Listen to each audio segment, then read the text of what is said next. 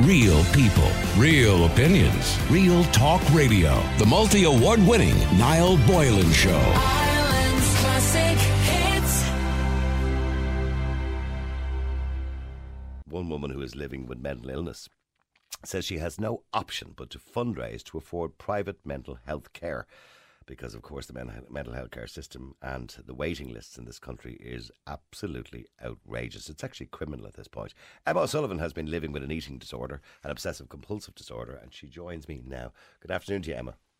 Hi, how are you? Emma, lovely to talk to you. And I heard you actually on the news there just before we come on as well. There was a clip of you on the news as well there, and I've heard you on the news throughout the day. I mean, it's shocking that you're going to this extent, considering you've been suffering with this for so long. Could you take us back a little bit in time, Emma, and when all this started first, or how this started first, if you even know how it started? Yeah, so basically I've been struggling in the public mental health system for about 10 years now. Okay. It all started with anorexia pretty badly. I started off in CAMS, which was very tough. And I was hospitalised for 6 months with anorexia because I had gotten so sick through that process, and it not being caught at an early stage, you know. Yeah. So going through the anorexia, I kind of came out, and I had been trying to deal with things, you know, myself, and going to talk to different people. But in the last couple of years, that's really it's morphed a lot into OCD. And is that normal? Sorry for interrupting, Emma, but is it normal when you have anorexia and you have an eating disorder to have an obsessive compulsive disorder? Do the two tend to be interlinked? You know what, it actually is.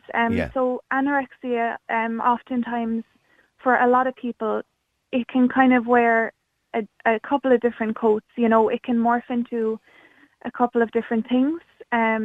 So for me, it has been OCD, and it's gotten so severe over the last couple of months that I have been at the, you know, mental health emergency department. I've been at such a low point trying to receive help and knowing that I need inpatient care. But I have been told that there is no inpatient OCD treatment plan or care. It would just be a 48-hour kind of crisis hospitalisation, and then you're back into the community. And was your physical, over the last 10 years, between 15 and 25 obviously, was your physical health ever at a critical point in that time? Yes, so when I was going through the anorexia, I was extremely sick. To the point, you know, my spine was bruised. I couldn't walk. I wasn't allowed to walk for more than a couple of minutes a day because of blood pressure issues. It was very bad. Okay. Yeah. And I know there is a lot of awareness around that now. There should be more. Yes. Absolutely should be more. Actually, I saw a really good TV commercial last night, and it was a girl, I'm not too sure what the commercial was for, but there was a girl taking a selfie, and then she started to adjust it with an app and moving her eyes and moving her nose and fixing her face and making herself look thinner. And then they were saying, girls, don't do it. And it was one of these ads to stop this whole idea of this body image obsession. That unfortunately it's mainly women who are seeing this, and we're seeing this and it's becoming so dangerous.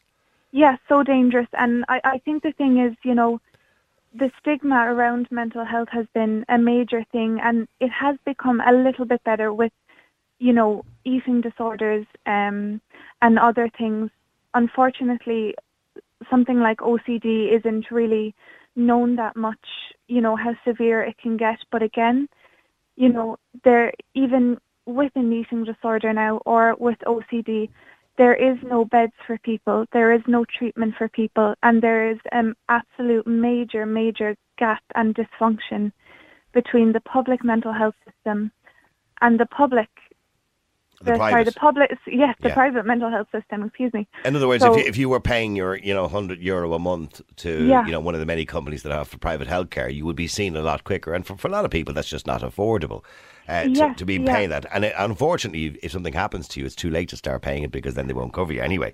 But, exactly. Yeah. So what sort of waiting times were you told? No, I've had people on in the past whose teenage daughters or sons or whatever were looking for mental health diagnoses and, and going to CAMS or whatever it was, depending if they're under 18, and been given times of 18 months and some ridiculous times. What sort of times were you given in relation to trying to get some sort of help? Yeah, so I mean, for me, more than waiting times, it has been access to care, I suppose. Because I have been seeing someone, it has been at a basic level of care where I have been going once a week to see someone, but it's just not enough at a crisis level when you need. And are they dealing with dealing with the physical aspect or the mental aspect? So with the OCD, it would be the mental aspect. Okay. Okay. Yeah. So. How are you physically now, by the way? Are you okay? Physically, the OCD is definitely triggering my eating again. For example, like I can't eat at home. I have to sanitize the utensils. I can't get on a bus, public transport. I can't travel. Like, my life is extremely restricted. I'm so sorry to hear that. It must be very difficult for you. It's really difficult, especially at 25. And I had, to be honest, given up.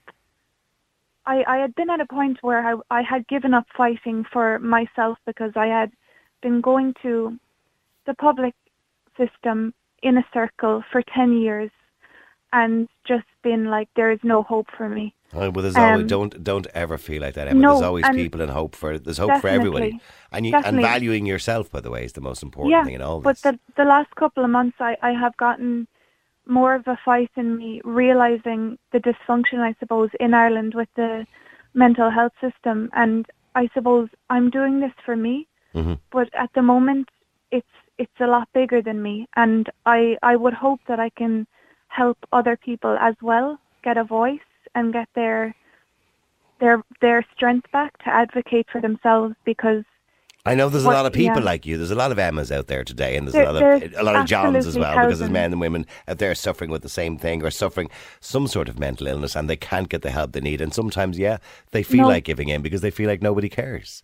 No one cares, and there's no one to advocate for people when you're at. I've gotten so many messages from different people. When they've gone to an emergency room in a crisis, in an emergency, and being turned away, and it's not right. I've been in that situation, and I would love myself to be able to sit down and have an open conversation with the health minister or any politician, and just have a candid, open conversation about the changes that need to be made, because people are suffering and young people are dying because of this lack of services. And you know what? Money is not the issue, because I know billions go into the HSE every single year, and particularly in relation to mental health, and they've even increased the budget for mental health. So money is not it's the administration around this and the trained people to deal with people, isn't it? It is. We need more skilled people. Skilled people, and there's, my case was in the Dáil the other day, and the minister has said that there are beds for people, they are recruiting people, but that is not enough. There needs to be people recruited years ago. I've heard of so many suicides in just around me, and it can't happen anymore. I have been at that point, and we need to do something as a society. And I suppose that's why I'm advocating for myself, and that's why I started this GoFundMe to get the help I need, because I now know that I want to live and I want a life, but my quality of life is just at a zero at the moment. I'm sorry to hear that. Yeah, thank you. And 25 years of age, I mean, most people at 25 years of age have their whole life ahead of them. Yeah. And they've come out of college, they've started a new career, a new job or whatever, and your life is on hold, essentially. It's on hold. Like, I've had to give up. I had a lovely little job. I've had to give that up. Everything. I'm just literally living. So what's your day now, Emma, at the moment? So basically I hope every night going to sleep that I can sleep in as much as possible so the day can be shorter, and then I wake up and it's immediate fear. So a lot of my OCD is around contamination. So it starts from anything from waking up, what I touch, what I'm going to use, what I need to clean. It's just non-stop throughout the day. And, you know, I do present myself very well in public if you were to see me on the street. And I think that's another thing. You know, you never know what people are going through, no matter how they look or how they talk. You know, mental illness is that it's something hidden and it's invisible, unseen. of course. Yeah, we can see you can see a broken arm, but you can't see if somebody has a broken mind. And that's the thing. So I suppose I just really, you know, I want to get that across there. We've come to the point that, you know, on Saturday we're having a fundraiser in the black market in Cork City, from 12 to 4 to try and raise some funds, because the GoFundMe is going a bit slow, unfortunately. So it's just, you know, the constant. I've been waiting and waiting and waiting. How much do you need to raise? Because obviously, what you're looking for is to get some help privately. And unfortunately, that's expensive. And the fact that you're not working certainly probably doesn't help, and you're at home, and that makes it very, very difficult. And you need the help, and you can't obviously afford to wait around for public care because it takes too long. No. You're not going to get a bed. So, and just to let people know, if you want to help Emma. And I know us Irish people are really great at helping each other. So, you know, anything at all that you can donate or help her with would be very welcome. You can go onto our Facebook site, you can go onto our Twitter, you can go onto my own personal Twitter account. We're going to put a link up on all of our social media. And you can click on the link there to go to Emma's GoFundMe page rather than me giving out an address on the air, which would be more complicated for people to do. Yeah. All right. But so, Emma, the goal is to try and get help. And what sort of help do you get, by the way? When you talk about the help that you will get privately, what will they do, or what can they do to help you, or how can they help you? Yeah, so basically it would be inpatient care, and that would be focused a lot on treatment of OCD. So that would be focused mostly around exposure therapy and things like CBT.